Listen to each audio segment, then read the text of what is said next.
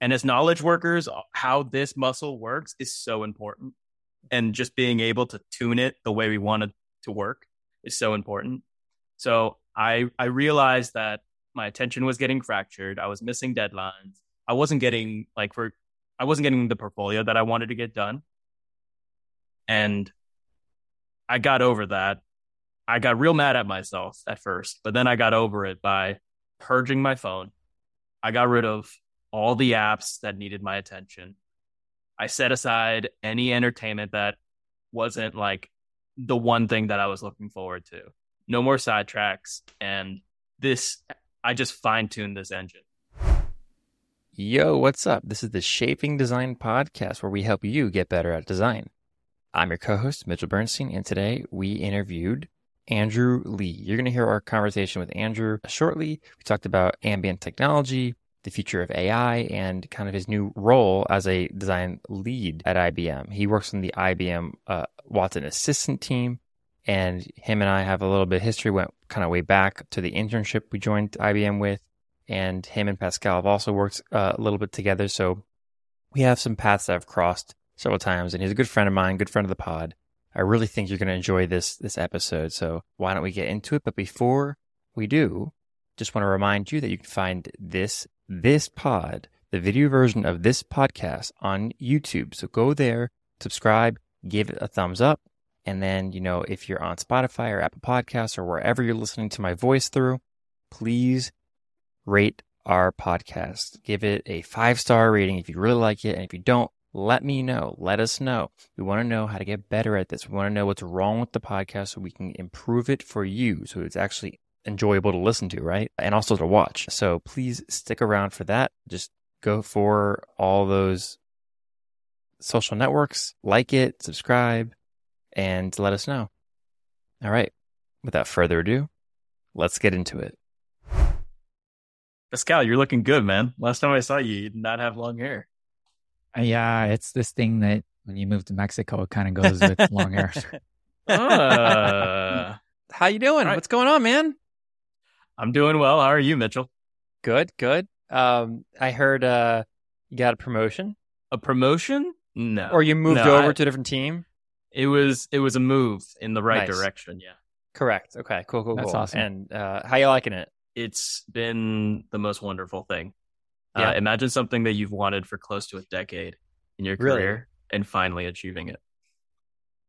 Are we allowed to talk about it That's at how all? happy. Wow. Oh yeah, we could talk about it. That's how Yeah. happy I am about it. Yeah. That's Oh, fantastic. I'm so excited for you. You 100% deserve it, and I'm sad that we're not working together where we can enjoy it together. But that's awesome. I'm very happy for you. You know what? Why don't we go into it after we talk about kind of like your background up until this point? Why don't you have like a 5-minute spiel about who you are, what you do, and a little bit of history about you. All right. So hi everybody. My name's Andrew Lee. I'm a design lead at IBM. I work on Watson Assistant. But it wasn't always like that.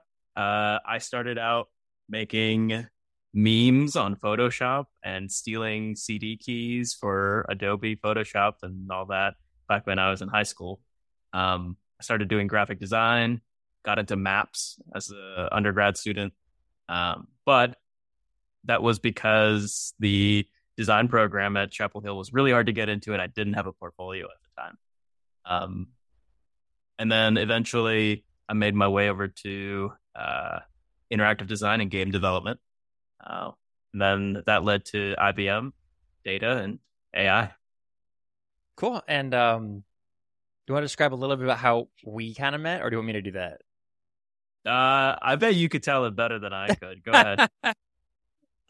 You know what? I think we became lovers on the very first moment we laid eyes on each other. Right? Well, that's a big word right there, right? Well, I Using think the L word. Yeah, right. I think that it was great, a great time when we met. So for those who don't know, Andrew and I we crossed our paths when we met in the airport in Austin. I believe that's when we first met.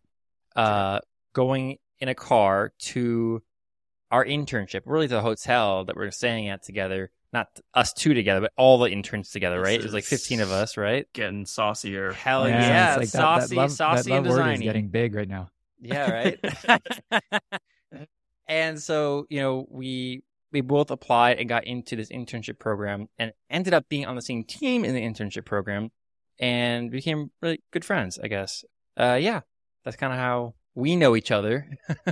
Yeah, and I've run into Pascal a few times. I think Pascal and you and I we've probably have been in the same Zoom meetings, but I don't think you and I have actually been on the same team or anything like that. We were in totally different portfolios. Mhm. And right, you guys were in data and AI. I was like data and AI, but a different path of it. Yeah. I think, and we probably cross paths in numerous different projects or things. You may have been there when we had this design system integration guilds or models or like anything we were doing across entire portfolios. So I think we Yeah. had the chance to connect at that point and anything. But yeah, we definitely didn't never worked on that same portfolio before. Right. Maybe one day. But let's talk real quick about what you're doing now. So you kind of transitioned to the role. I think that you said that it's kind of like it's 10 years in the making. Something you 8, really but wanted. yes, yeah, something It's I've wanted about for a a really long decade. time. Round up. Makes for a better story. Yeah. But Yeah, tell me about it. I just started, so it hasn't been 3 weeks yet. But Wow. it's on the Watson Assistant team. Lots of exciting things seem to be happening in this echo chamber of ours. In Watson terms of it. Assistant, that's very cool. Yeah, Watson Assistant. Can you describe a little bit about like what Watson Assistant is and like what your actual day-to-day work is starting to look like? Yeah, so Watson Assistant is IBM's chat product, but there's lots of different channels that we also work through, like phone, and lots of different integrations into places like Twilio or Slack and all that.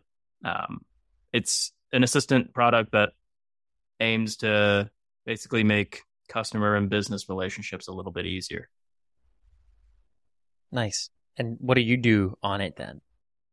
Well, I'm about to start my first project. I can't tell you about that, but in general, as a design lead, there's lots of different things that I could do. Right now, I'm focused on contributing to the product, making flows, wireframes, opining on design excellence, making resources for other designers, just trying to make people's lives a little bit easier and more fun on the team. Lovely. And why the switch? Well, at the beginning, I said, this is something I've wanted for a really long time. I think back when I was pursuing my MFA, I was really passionate about accessibility and text-to-speech technology, and what it could do for folks who may be blind or who might have low sight.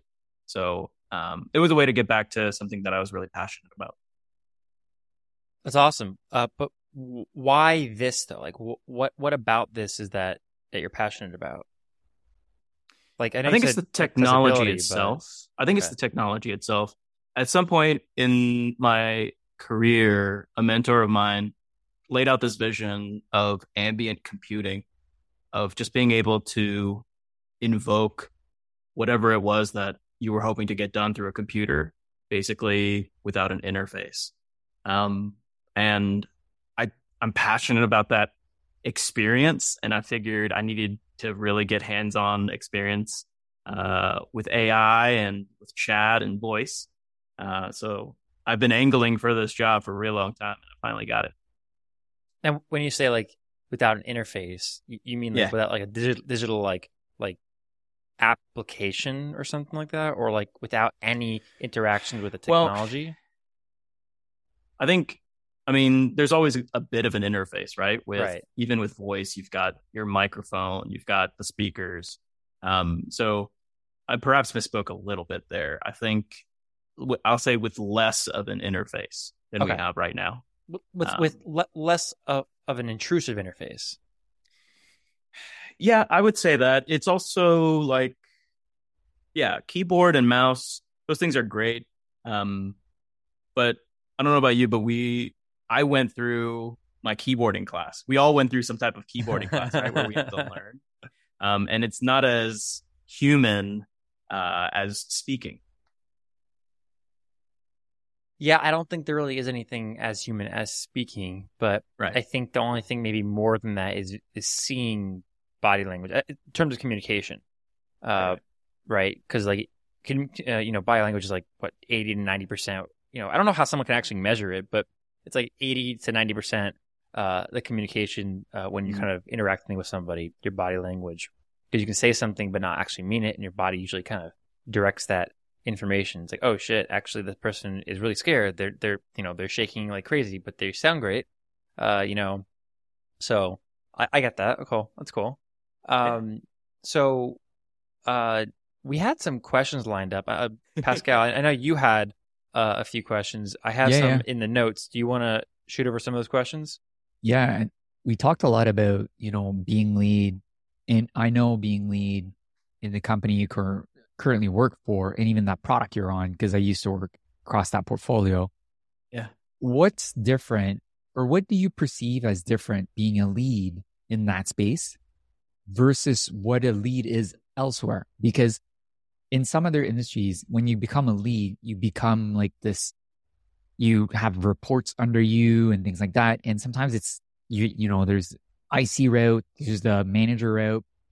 Can you elaborate a bit more for the people that may not understand that space, or like the enterprise software space, where what is the lead at that point? Yeah. So like everything I'm about to say is like my opinion, and none of it reflects what IBM thinks or what their thoughts are.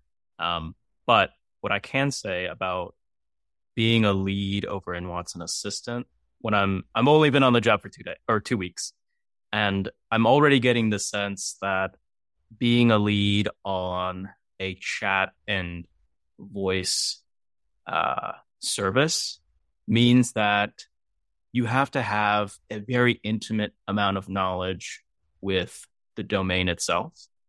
Um, it was different than when I was a lead over on the data side. Over there, some of it was the general stuff that you might expect with somebody with a little bit more tenure. Yeah. You could expect the lead over there to do the things like managing people, managing the process, like the day-to-day design work, the IC work. But I think with Watson Assistant, there's a greater deal of hype around technologies surrounding it and intersecting with it, and understanding what clients are able to understanding what clients want and the amount of risk that they're willing to take when it comes to those technologies, I Yeah. think is something that a design lead needs when they're working in that space. Were there Yeah, any it's well like said. It's well said. And it's like, you got to push boundaries. You got to push innovation. You got to kind of understand what users need and just keep pushing. It's, Yeah. it's interesting in that way. Sorry, were Mitch, there you were any about to say? Oh yeah, sorry. Were there any like misconceptions that you had going into this role that you think you're figuring out as like, oh crap, that's actually not what I thought, or like, I was expecting something different, and this is actually the reality in a good way or bad way. Not like doesn't have to be bad, but like, is there anything I that was told I was told that I would have a like there was a good deal of like meat for me to sink my teeth into. I didn't expect how much there would be that I could do. There's a lot of impact that you can have on this product, especially because right now there's a lot of excitement in that space. So getting schooled in the first 2 weeks about taking on more than I can chew is something I was not expecting. But it's a good lesson to learn early. And I have to say, the PMs on that, I don't know if they're still the same, but they know that product inside out so much that if you come to the table with like innovative ideas, like you said, being chewed, Yeah. everything's positive, right? Everybody wants to push so much, but they're so savvy. And it's just like the passion everybody comes to the table with. And at the same time, I think, right, it's going to force you to up your game in a way, but you're already prepared for this. Like you came to the table, you got to here. Now it's just a matter of, keep pushing it. It's just fun times ahead. I kind of see for you. Thanks. Yeah, and you're right. The PMs, they certainly know what they're doing. I get the sense that everybody in the room is very self-motivated and very knowledgeable to what you're saying, what you're saying. Yeah. So I want to shift gears a little bit, Let's more shift on gears. the general topic of AI, because all three of us worked in the AI space, right? Okay. With data, with consuming data, putting data into production, with models and whatnot, training models, whatever. We all kind of had some touch points on that and tools that other people can use that use AI and so forth. Do you find that this trend, this recent huge push to AI, is it just, peaking now, or is this like just the beginning of it? Because when, we worked at IBM, it seemed like AI couldn't really achieve the things that, some things that were being promised in the industry, and we're trying to live up to those things. Like, yeah, it's like 75% that, but it's like that's actually so much of a experience cut out that it actually is detrimental to the user experience, and therefore they don't actually expect it to work as well. So, talk a little bit about that. Well, I think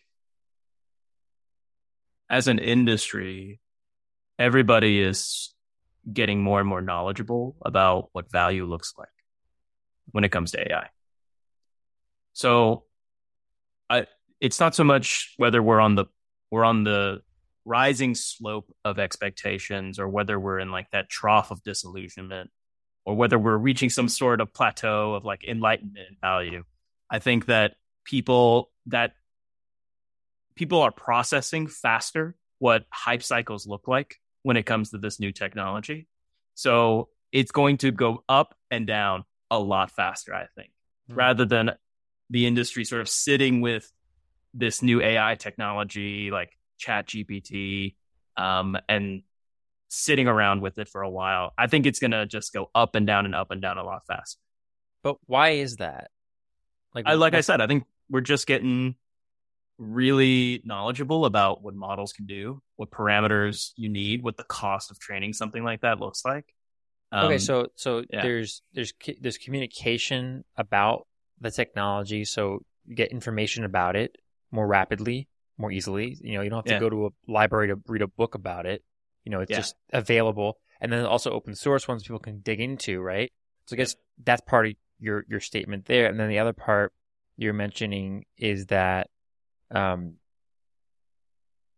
it's there's a media aspect to it that I'm seeing. Like every time there's some new technology out, there's a media aspect to it where people talk about it. People like us talk about it. People on LinkedIn talk about it, and then interest is tested basically, and then it just goes through a trough of disillusionment, and that seems to be happening faster. Can you talk? What does that mean?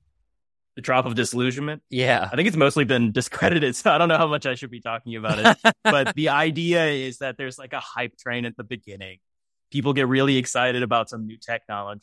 It doesn't meet those expectations, and then it slams back down into like, oh my gosh, my expectations, they've been foiled.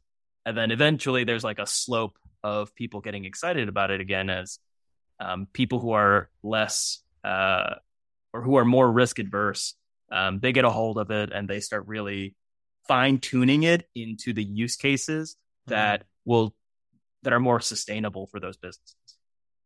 I think it's an awesome way to put it, because it's almost like the investment curve when you're like in crypto or whatever. Like if you look at it, it kind of goes up, slams, but if you look over time, it's something that's going to keep evolving. And I think we're not going to get away from AI. We're at this point where it's like a trend, and maybe it's going to be a trend that's going to stay forever, right? I think right now people are trying it. Mom and pop are trying to figure out a way to make even their content or their blog posts more I think it's at a point where it's like it's at the verge of being like massive adopted compared to when we were all of us at IBM working in data and AI, where it wasn't this easily connected AI aspect. And now it's like at the cusp of being massively adopted. So I think how you framed it is perfectly said, where it's going to go up and down until it's solidified into a way. Because even now, you turn around and ChatGPT, like we know about it, but like there's Jasper, there's like other software that comes in could potentially do even better. So it's still Yeah. going to be going up and down, up and down, up and down until we kind of solidify that foundation of what AI can be and do. I do think we're on that rising slope, though. And the reason I say that is because it seems like every day I hear about some new startup Yep. that has taken it. And to use your phrase, Pascal, there are these like mom and pop type of companies that are using AI for to solve smaller problems to fit smaller clients. So it is sort of maturing, I think. I heard a stat. I don't know if it's scary or positive, but they're saying within the next 2 years, marketing companies are going to cut their employees by like 80% because of AI. 80%. And that's what I could find the quote just to quote it correctly, but Yeah. 2 articles I read that were talking about close to those numbers, which is Wow. phenomenal. It's like, it's scary when you think about it, but it's like, it's scary. That's And an that's like a interesting. follow-up question. Like, should we be scared about this? Well, AI is a tool. Yes.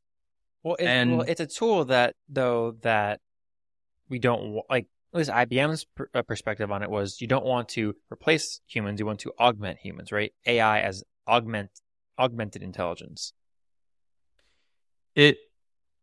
it certainly should be used. In my opinion, it certainly should be used in a manner that makes people better. Yes.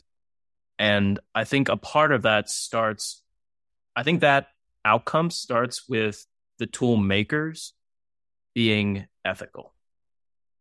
What does that mean? Ooh, Ethical? that's like that's a nice, can you unpack what ethical UX is? Because that's a big topic. You can't, if your outcome is simply money, then I think the ethics of that are pretty questionable.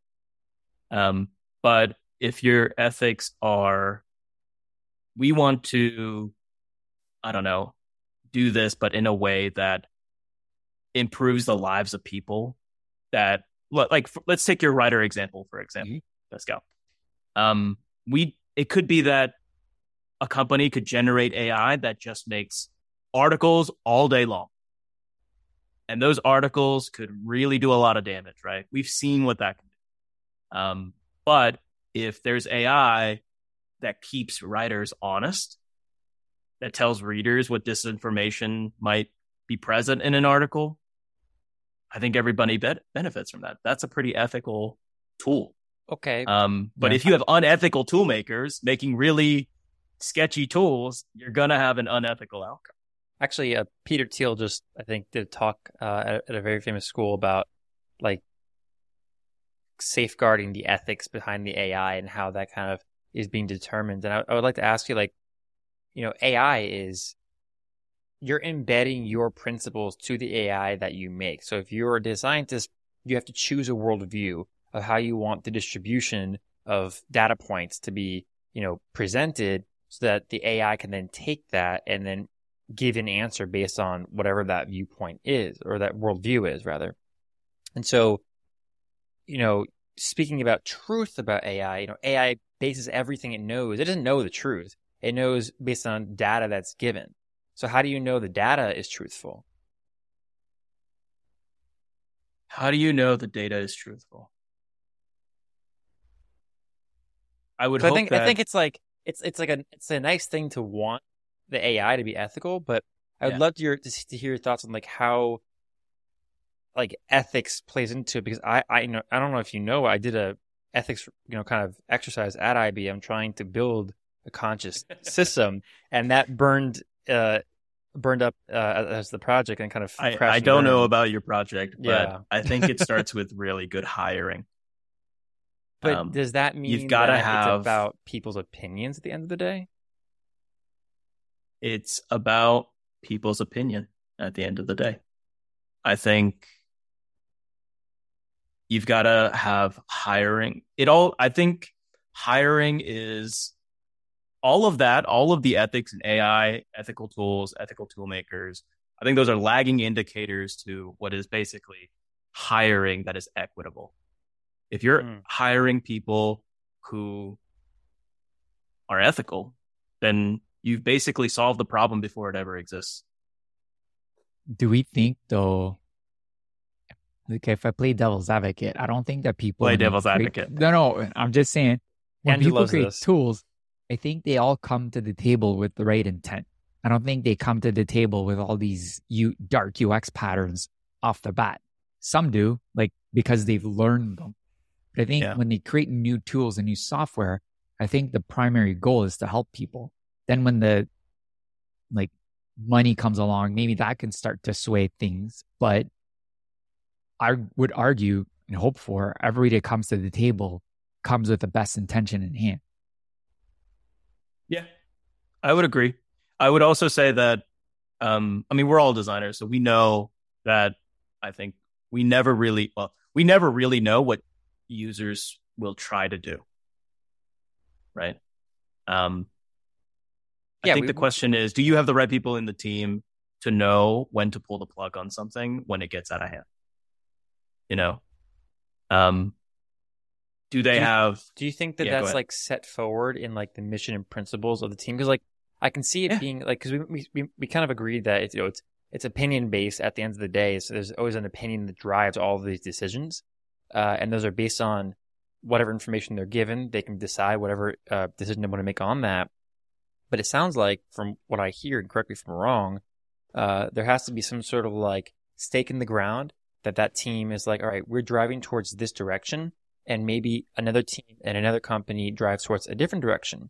And each team seems to set their own ethical standards based on their mission and principles, and what they allow and what they are capable of. I would agree. Yes. That. Okay. Yeah, it starts with opinions and hiring and having leadership. I don't think people want to work for others who are making the world worse. I think I'm fundamentally optimistic about the good in people, I gotta say. Really? Okay. That's interesting. Is there something that led you to that? Are we unpacking? No, this is not. Let's not turn this into a design thinking exercise. Okay.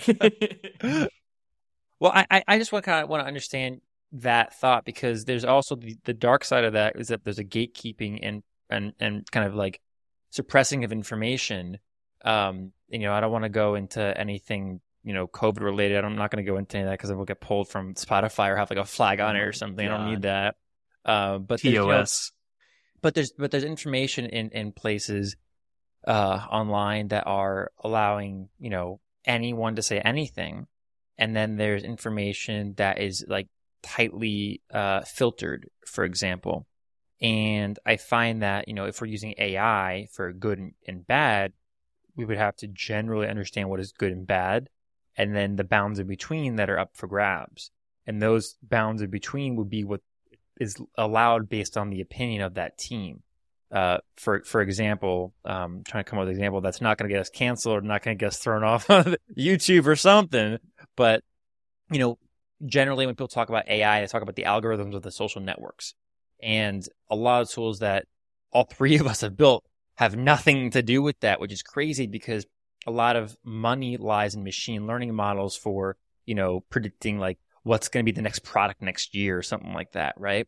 But like, what is determining the ethic? Is there even ethics around that? Like, why would you need that? Like, is it going to go off? Like, is the AI going to go haywire and figure out like a product, a color that's like, crazy that people, would start protesting the company about? Like, it seems like a lot of like ethics might also be in my opinion, overblown. It's kind of like more sequestered into specific contexts that AI is applied to, not every bit of AI. Because most AI is really dumb AI, Mitchell, right? I'm going to say something controversial. Yeah, please. I'm waiting for a question at the end of that ramble you just went on. Well, I want to ask, do you agree with that? Do you agree that there's people that are setting forth AI's ethics that is wrong? Or is it that, that's just not ethics you align to? I can't speak to other people's values. I can only say that fundamentally, I believe that we generally want the world to be better. And that starts with just being a better person. I think people want to be better people, no matter what. That's basically it. That's interesting. I agree, but I don't agree with that. I could not agree with that. I think there are some Let's villains hear it. in the world. No, but I mean, at the end of the day, I mean, there's always going to be villains in the world. And I think there are people that want to control, and they're going to do whatever they want to control. But that could be like a whole different rabbit hole that we could open. Yeah. Right. I think it's interesting, but I understand. And I ultimately think that one or two people in this world are going to use AI with the wrong intent and are going to create that something to just grasp onto everything. I like that. There's some people out there that exist that are going to go and do that. Not us, because we have ethics, I should say. Okay.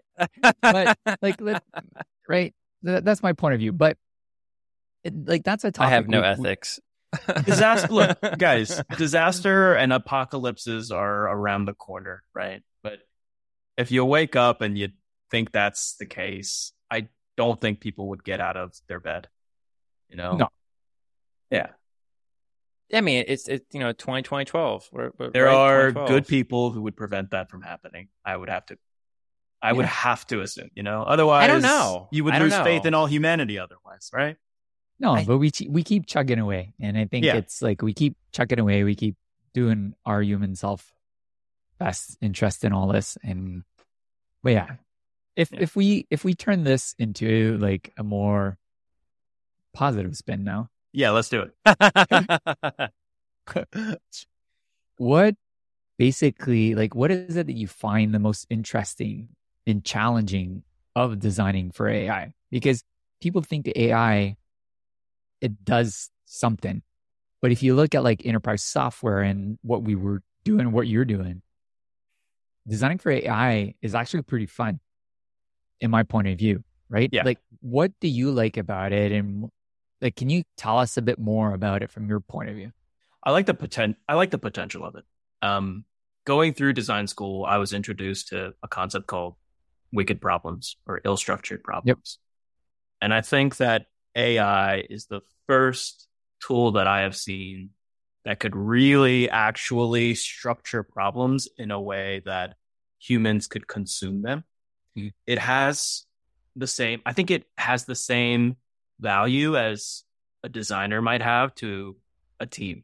AI might be the designer that humanity needed all along.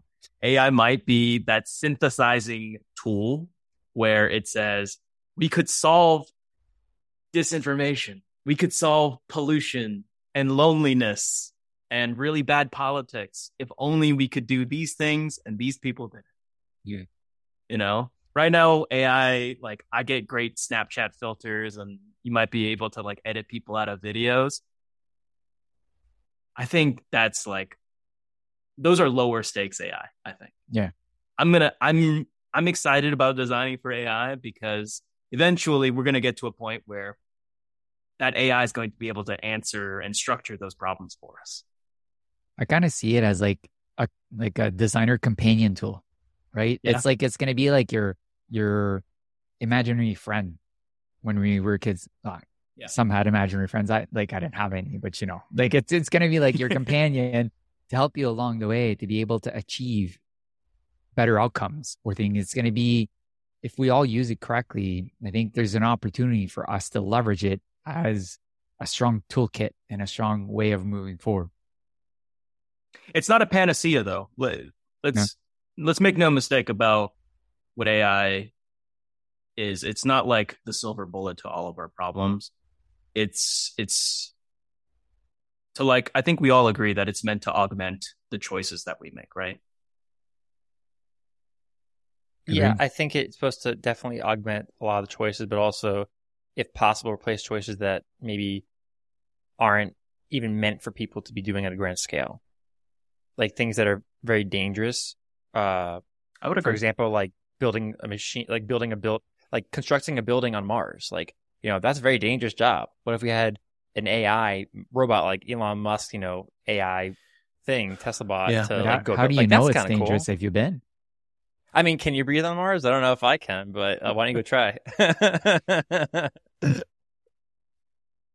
Yeah, but I mean, like, yeah, I think that generally on Earth, uh, the problems that we're solving typically could best fit into the augmented bucket, right?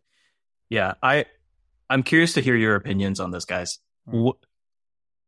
There are certain jobs in the history of humanity that were probably pretty dangerous, and we automated away from them, or some machine took them over. Yeah. How should how should societies react when AI starts targeting jobs that are around today? I mean, what did they do when the telephones were, replacing people, connecting the people to the other, service or whatever? Or what about um, different I'm assuming in medical field having doctors rush back and forth to do different tests that are now easily done more quickly, and you now using AI to detect, breast cancer, Mm. AI to detect all different types of illnesses quickly and faster earlier on, with less blood, maybe, right?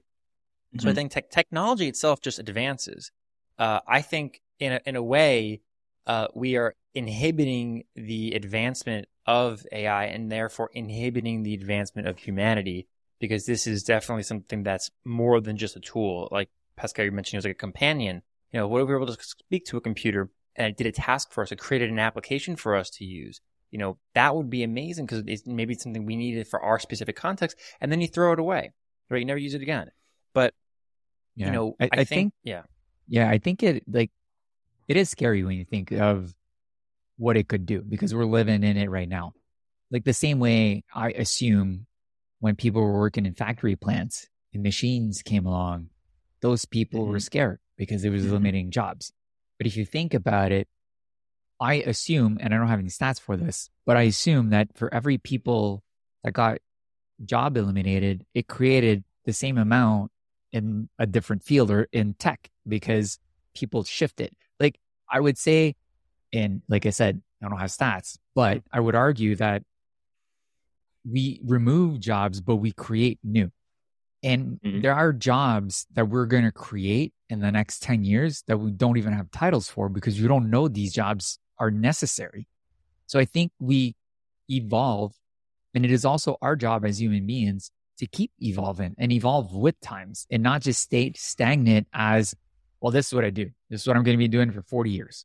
Well, no, Mm-hmm. you got to reinvent yourself continuously as you move up, as that like slope that you mentioned.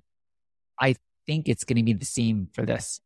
Like, I So think the people, like the designers that got to use AI in their jobs are going to outshine the ones that don't at one point. Like, that's my point of view. Am I right or Yeah. wrong? I don't know. Like I in mean, a couple of years, we'll see. we actually have data to back that up. Like that was something that we did at IBM specifically, empowering people to be able to do more tasks faster using Yes. AI and being like a monitor for the AI, and then getting the results that the AI can't do well. It's like, hey, you need to choose between A and B. I can't figure it out. I'm the AI. Help the AI out. We Oh, had those 100%. scenarios, but But like the I stats think that, I the think though stats that I was talking about, like for the 80% of marketing teams that may be eliminated, we don't know yet. Like that's a factual number that they're throwing out because they're thinking and they're making assumptions that AI is going to be able to replace a lot of this. Is it going to? Not all, but I mean, these people are going to reinvent themselves into something else. Yeah. well, you know, to be devil's advocate though on your question, Andrew, those people that do get left behind, they're not going to die like instantly. They're not going to they're not going to vaporize. Like, what do we do with them? Right? There's still a question of like these people. They cannot learn fast enough. They cannot be of use anywhere else because they've trained so hard and become so specialized in one specific task that then gets automated, or even that task doesn't even get automated, it just gets replaced by a whole new workflow, right? Mm-hmm. So we're at the point where we have such a large amount of people and the population is actually going down now globally. Not that bad for America, but for other countries, right? There is something that AI, we need to accompany AI with in terms of, I think maybe that's what the government step in to do at some point. Like, what happens to these people that like they can't learn fast enough, they can't accelerate and jump into a different job market that they're not really a part of when they've been doing something for 50, 30, 20 years. That part is a very difficult thing that we haven't quite understood the ramifications of it because we haven't seen just yet. Yeah. I suspect we haven't really truly entered the emotional part of politics. So I've been taught that, your people's emotions end up impacting policy. Passions impact policy. And I don't think like the guy next door or the woman down the street has truly grappled with the risk of having their job automated. Personally, I think what I would expect is perhaps maybe in 10 years or so, who knows, there might be an older workforce that just got an entire like skill set automated. So it might be good for us to, set expectations about having people joining our ranks who are just hoping to retool themselves. Are we getting closer to WALL-E, the movie, than we think? There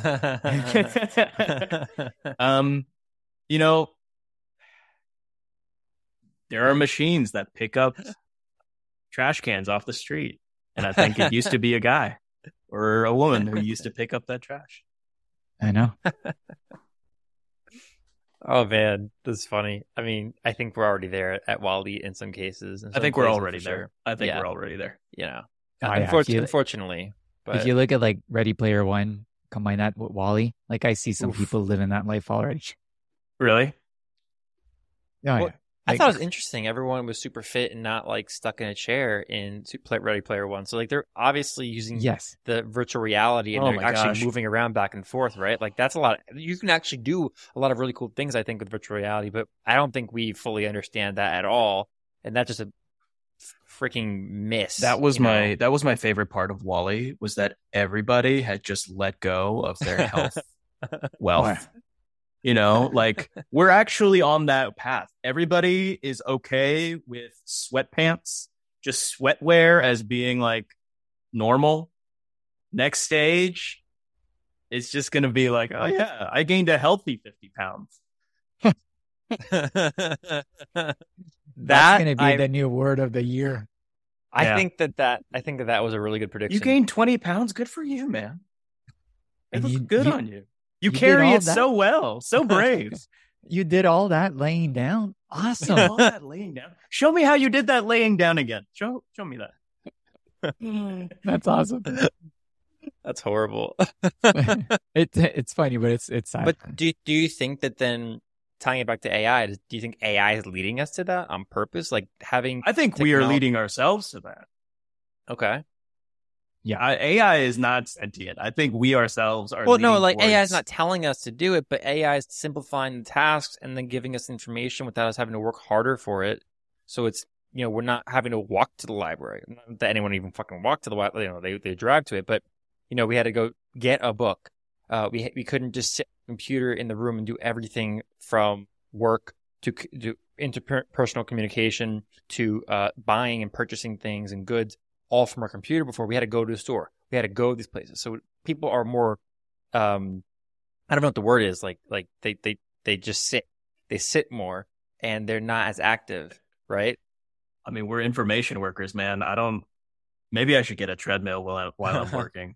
That would I've be seen good. some of those. It's pretty weird when you're watching somebody on a Zoom call. They look weird trying to walk walking because towards you. their head Yeah. just goes. Yeah, like they're this sort of all like the way. bobbing up and down, and you're like, so proud of you. Get your But steps in, man. unfortunately, they also like stand a little taller than the camera, so it's kind of like they're looking down at you at the same time. So it's like Intentionally. yeah, definitely intentionally. I wanted there's a couple more questions we had. Two questions. Yeah. One of them, was there a recent problem that you were challenged with that you actually overcame? Yeah. So this brain of mine, I'm pretty sure I have undiagnosed ADHD or something because my attention gets fractured so easily. Don't we all? And I've heard that time is money. I think attention is money. My attention is money. I mean, literally, ads. Yeah, literally. And as knowledge workers, how this muscle works is so important. And just being able to tune it the way we want it to work is so important. So I realized that my attention was getting fractured. I was missing deadlines. I wasn't getting the portfolio that I wanted to get done. And I got over that. I got real mad at myself at first, but then I got over it by purging my phone. I got rid of all the apps that needed my attention. I set aside any entertainment that wasn't like the one thing that I was looking forward to. No more sidetracks. And I just fine-tuned this engine. Yeah. Interesting. It's interesting you also didn't just use you have an iPhone, right? I do. Yeah. So I'm curious why didn't you just use the focus mode? Because when you put it into focus mode, you actually can choose what apps show up on your phone. And then when you're out of the focus mode, they come back. This is a wonderful device, but I think interacting with it provides many opportunities for my attention to fracture further. Interesting. I think focus mode is great. I use focus mode. But getting away from another processing place, another device, I think was one of the goals. It's not like I could build my portfolio on my phone. So just narrowing my device list to just the thing that I needed to work on definitely helped me overcome that challenge. Yeah. I mean, have you guys felt that your attention is fractured in many ways? I'm sorry, I was doing something else. I was just going to writing somebody else right now. I'm just kidding. Oh my I'm just God, kidding. you guys are killing me. Wait, were you No, really? No. I was actually just looking to the questions. No, I think that you are correct, and I think that is something that's baked into the device, which I think is becoming more and more of a problem. I mean, the iPhone, the phone, whatever it is, it's not even a phone anymore. Let's not call it a phone. It's a companion at this point, right? It's a companion, but it's also an extension. It's how you connect to the internet, right? It's your second brain, and I definitely see that for me. I'm always checking it, right? So at certain times of the day, I'm starting to now try to relieve myself of it by when I'm at dinner with my girlfriend. We sit down in at the dinner table, or even when we go out, I put it down or I put it on the seat so I don't see it on the table and I want to reach towards it unless she runs to the bathroom. Then I got to check it, right? But other than that, I try my best in the moments that I have to be present. I absolutely don't want it visible in my face so that I don't check it. Unfortunately, when I'm watching movies now, I'm doing work at the same time because I just have so much work to do. But when I can, I try to push the technology away from me. I have an Oura Ring. I don't know if you see this beautiful little device. And then I have an Apple Watch, right? And I use those for health specifically. I don't really use it for anything else. But, sometimes I'm just I can't have any technology around me today. I'm just take it all off, go naked to the computer. I'm just kidding. Just gonna, no technology near me, just do my work, and then that's it. And then I'll go play my phone afterwards, or I'll go spend time with other people or do whatever. But I try to separate as much as I can when I need to focus and when I need to be present. Yeah, I think these, what's the book? I forget the book. Is it Hook? The Hook, the yellow book. Hook. The Hook. Yeah, Hook. All these created that itch that he refers to in the book, where you kind of like, oh, the fear of missing out. Like, what is it that I have? Like, what is it? Then you always want to ensure that you're not missing out. But it also created this, like you said, I'm the same. If I'm in a Zoom meeting, I'm texting, I'm doing something else, I'm reading a blog post at the same time, but listening, like our approach, and it's sad that I say this, but still, it's like it's true. It's sad that we as humans are no longer capable or find it difficult to pay attention and be focused in a meeting. Yeah.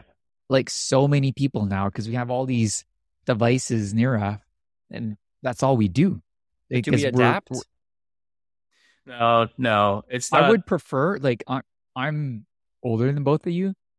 I much preferred the old days when, like, I didn't have an iPhone, where if you wanted to know where I was, go find out where all the bikes were in front of the yard. Like, that's how old I am. Yeah. Right. And I think that's when was fun. Now I see kids like in a trot, or like they're like, it's an electric. They're not even paddling away. They're just like, brrr. I'm like, geez, paddle. Like we're getting into like what we talked about being a bit more lazy, but I find we have all these apps now that do everything for us and that overstimulate our brains, and just being sitting in silence alone at home. Many find it hard.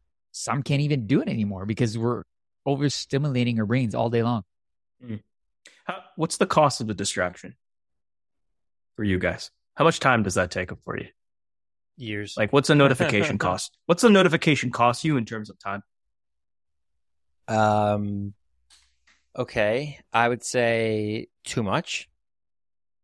Yeah. An hour before you get back to doing what you wanted or needed to do? Yeah. Well, you know what? It depends on the app. If the app has like an infinite scroll, yes. If it's like a text message, most of the time I try to ignore them. But, you know, if it's like TikTok, or like Instagram, like sometimes people say like, hey, it's like, hey, someone liked your post, or like, you know, you have that like gratification that like makes you want to investigate more about it.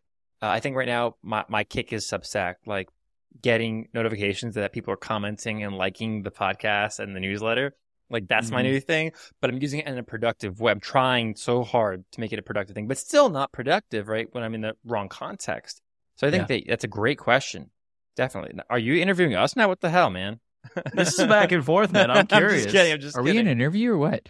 I'm just kidding. It's a good conversation. No, I think that, you know, maybe you like, maybe there's like a mechanism you can like do like you know, they have a swear jar, but like a attention jar for your phone. And every time you open an app, it notifies something like a system, and it like deposits $1 into that system, like from your bank account. I'd be broke, man. I'd be broke. I think it's a good deterrent. I think it's a pretty good deterrent. It's either got to be the stick or the carrot. I think somehow the other applications that want or that really provide value to you have to reward you for being on it, I think. I don't think it's, I mean, all of them, though, all the addicting ones are rewarding you by giving you more content. No. I think dark UX right there. Well, I mean, just so that I can see my productivity. I mean, but does amount really equate to productive? Like, you can be writing a lot, but it's a lot of BS, right? Like, I can have a cat run across the keyboard. Does that mean that I was productive? I don't know. I like quantity over quality, or quantity leads to quality. So maybe. I think you're right. Quantity does lead to quality, but I also think it depends on the habit. Mm-hmm. Yeah, I'm with you on that. There's a weird equation there, or something like that. I'll tell you the other thing that I have a problem with, and I don't have a solution for. Okay. And maybe you guys can help.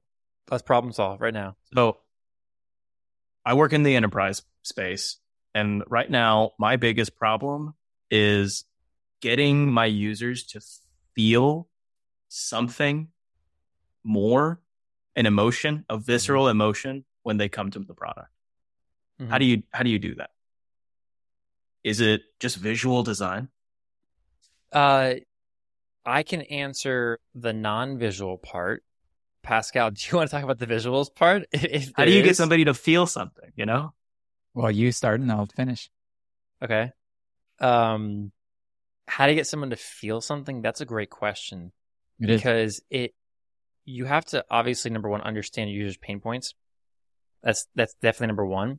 But then you have to do stuff beyond the pain point that they didn't even know they had pain points about, and you have to surprise them in different ways.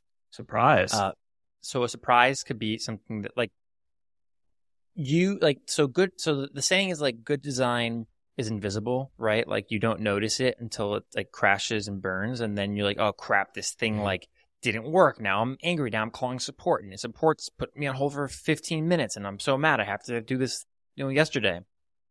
That's when you notice design is bad. But when you're able to take design and then spin it in a way that it is noticeable, but it's a surprise, it's like a gift, right? You have to gift to your users something. And that doesn't necessarily mean like something they download or like an artifact or anything, but even a pat on the back is a gift. Like, we have like the delightful moments of like, oh, that's you did a good job there. Like, thanks, good job sending off your first, project or something like that, right? Those are nice little things, but they're not necessarily like going to make them feel great. Yeah. Gift. There's an element of surprise in gift giving, right? Yes. Mm-hmm. Yeah. Yeah. And there's also that element of knowing what the other person wants or would appreciate. Yeah. And it can come in the form of words. It can come in the form of doing an action for them and simplifying the process. Like, AI is great at that, right? You can do things ahead of the steps that they think that they're going to take because you already can predict the number of different options, right? So if you're able to do something for them that's in a positive manner that they really liked, yeah, of course, this can totally backfire. And then you can do something and then they, like, I didn't want that to happen. Can you imagine if the first AI was Santa? What? Sorry, totally off topic, but go ahead. Pascal, you were going to say something. Don't tell him Santa's still real.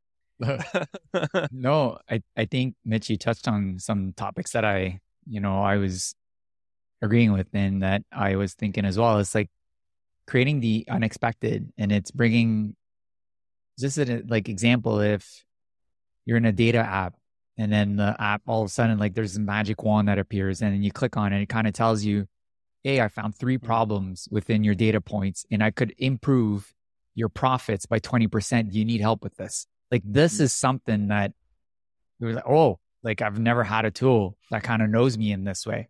I think it's finding these opportunities to create and having like personalized onboarding where the app then becomes your own. It's not like the app that everybody has where you kind of create, it has like personal moments for you and like a companion in a way. Obviously, these are all like idealistic elements. Mm-hmm. I think have it's a different answer now. Go. Wait, hang on. Let Pascal finish. Sorry. I thought he was finished. Sorry. You can't change your mind now. You already said it. I guess I can. There's no rules to this. No, this is recorded. You can't change it. But I think it's like, it's these things. And it's like saying like going above and beyond. It's like the same thing as if we all heard like, just make it pop more. Like it's an easy thing that we can say, right? But we do have to find ways to do different things that are going to surprise the user in many ways, that are going to like things that are unexpected that are going to help users move forward. Like it's hard to say, right? But I still think those are things that we still need to strive for because many apps do exactly what we expect out of them, but they don't delight us.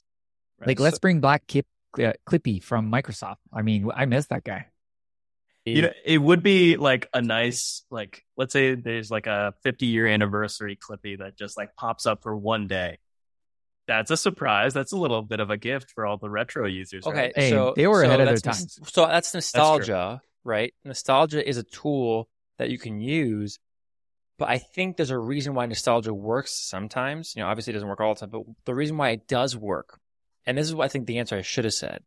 Your question was, how do you make like a user feel something? Yeah. Feel something? Yeah. Do you remember when we were in the internship and the first week of the internship, we had to create a website. Eventually, we didn't even know what we had to create. We had to create something, a solution that helped these, this National Alliance on Mental Illness, this group, to get the surveys back from the kids accurately and to have them actually fill out the survey so that they can target which location can get funding from the organization and then close the ones that don't. We went back and forth for a couple of days. We got, our asses handed to us, which was a great day, honestly. It was a really, really good feedback day. And then, we all felt really bad. Like, we had a really, down moment. And then at the end of that, spiel, kind of like pep talk we had with, everyone and Devin, our manager at the time, he said, go spend the weekend together, have a barbecue, and get drunk. That's what he said. And we did. And, when we came back, we had a relationship built that was built on a foundation of trust. Like, okay, we went through the mud, we went through that kind of war zone, and we made it out the other side. We're not unscathed, but we're ready. We know what to expect. We have an expectation that's here. We need to get this up to here for everyone else. And when we finished that second trial of that project, not only did we succeed at blowing everyone's expectations out of the water from the audience, we were the first internship out of any of them that existed to launch a website within 3 days from designing it to building it. Testing as well. So we did testing, designing, testing, and building it, and putting it into production. And so that feeling, if you can capture that is how you get them to feel. You have to build a relationship with them. And you have to show them through. Well, you have to go through the same. I have to get drunk with my users, is what I just heard. Yeah, I mean that might work. I mean, it's not. I don't know if you tried that, but give it a try. But what I'm actually saying is, though, it has to do with building a relationship, and you have to figure out the ways in which one way is to surprise them, but that's just one way, and nostalgia is another way. But nostalgia works because they have a relationship to a thing that brought them memories from the past. And it's not something they enjoyed in the moment, but then when they look back on it, they remember all the good things around that nostalgia. Yeah, I can see that. Good answer. Sorry. You just took us all down memory lane. I love it. Yeah, I do that a lot. That's nostalgic. But yeah, okay. So I have one last question on the list of questions that I wrote up over here.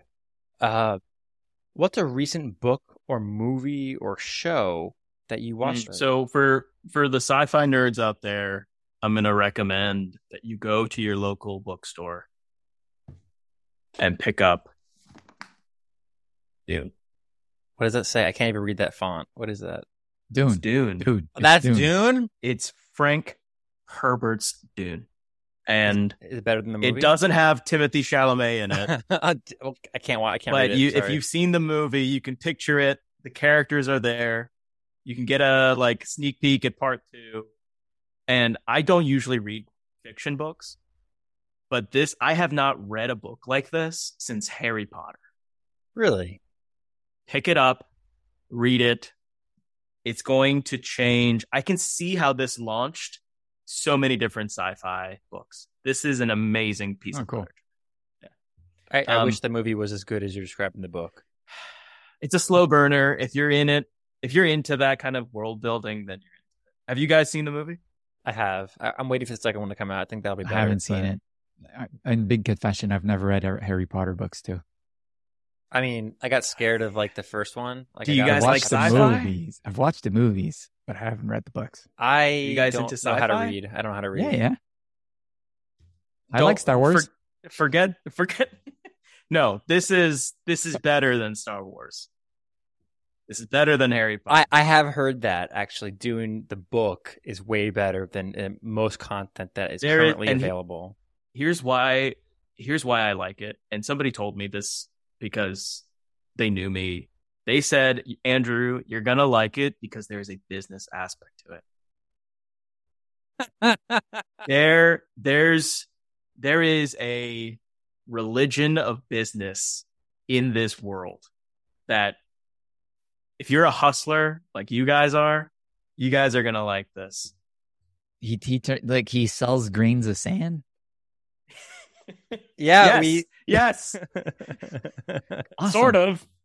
The spice, man. The spice. The You'll like it. spice of the donuts that we chew over the keyboard that gets caught in the keys. That's what we sell. Other book that I read, Continuous Discovery Habits, Teresa Torres. Read this book. What It's is going that to about? change. Have you read this one? No, is it? I've read Atomic Habits. Yeah, Like, I've got that's that the one. one- That's next on my list. It's really good. Yeah. Yeah. I It's think really, it's really, overrated. really good. Any spoilers? No, Mitch has said it's overrated, but Yeah, he's not. I think it's overrated. Let's just continue conversation, me and you, and that's. I like to disagree. I also like to have my own opinion because I think No, it's I my know, own person, but I right? mean, Atomic Habits is you don't necessarily learn things. It just forces you to put things back into perspective again and put them into process and practice. I mean, it depends on how many books you've read in that realm or genre of books. I think it was well written. It was a good book.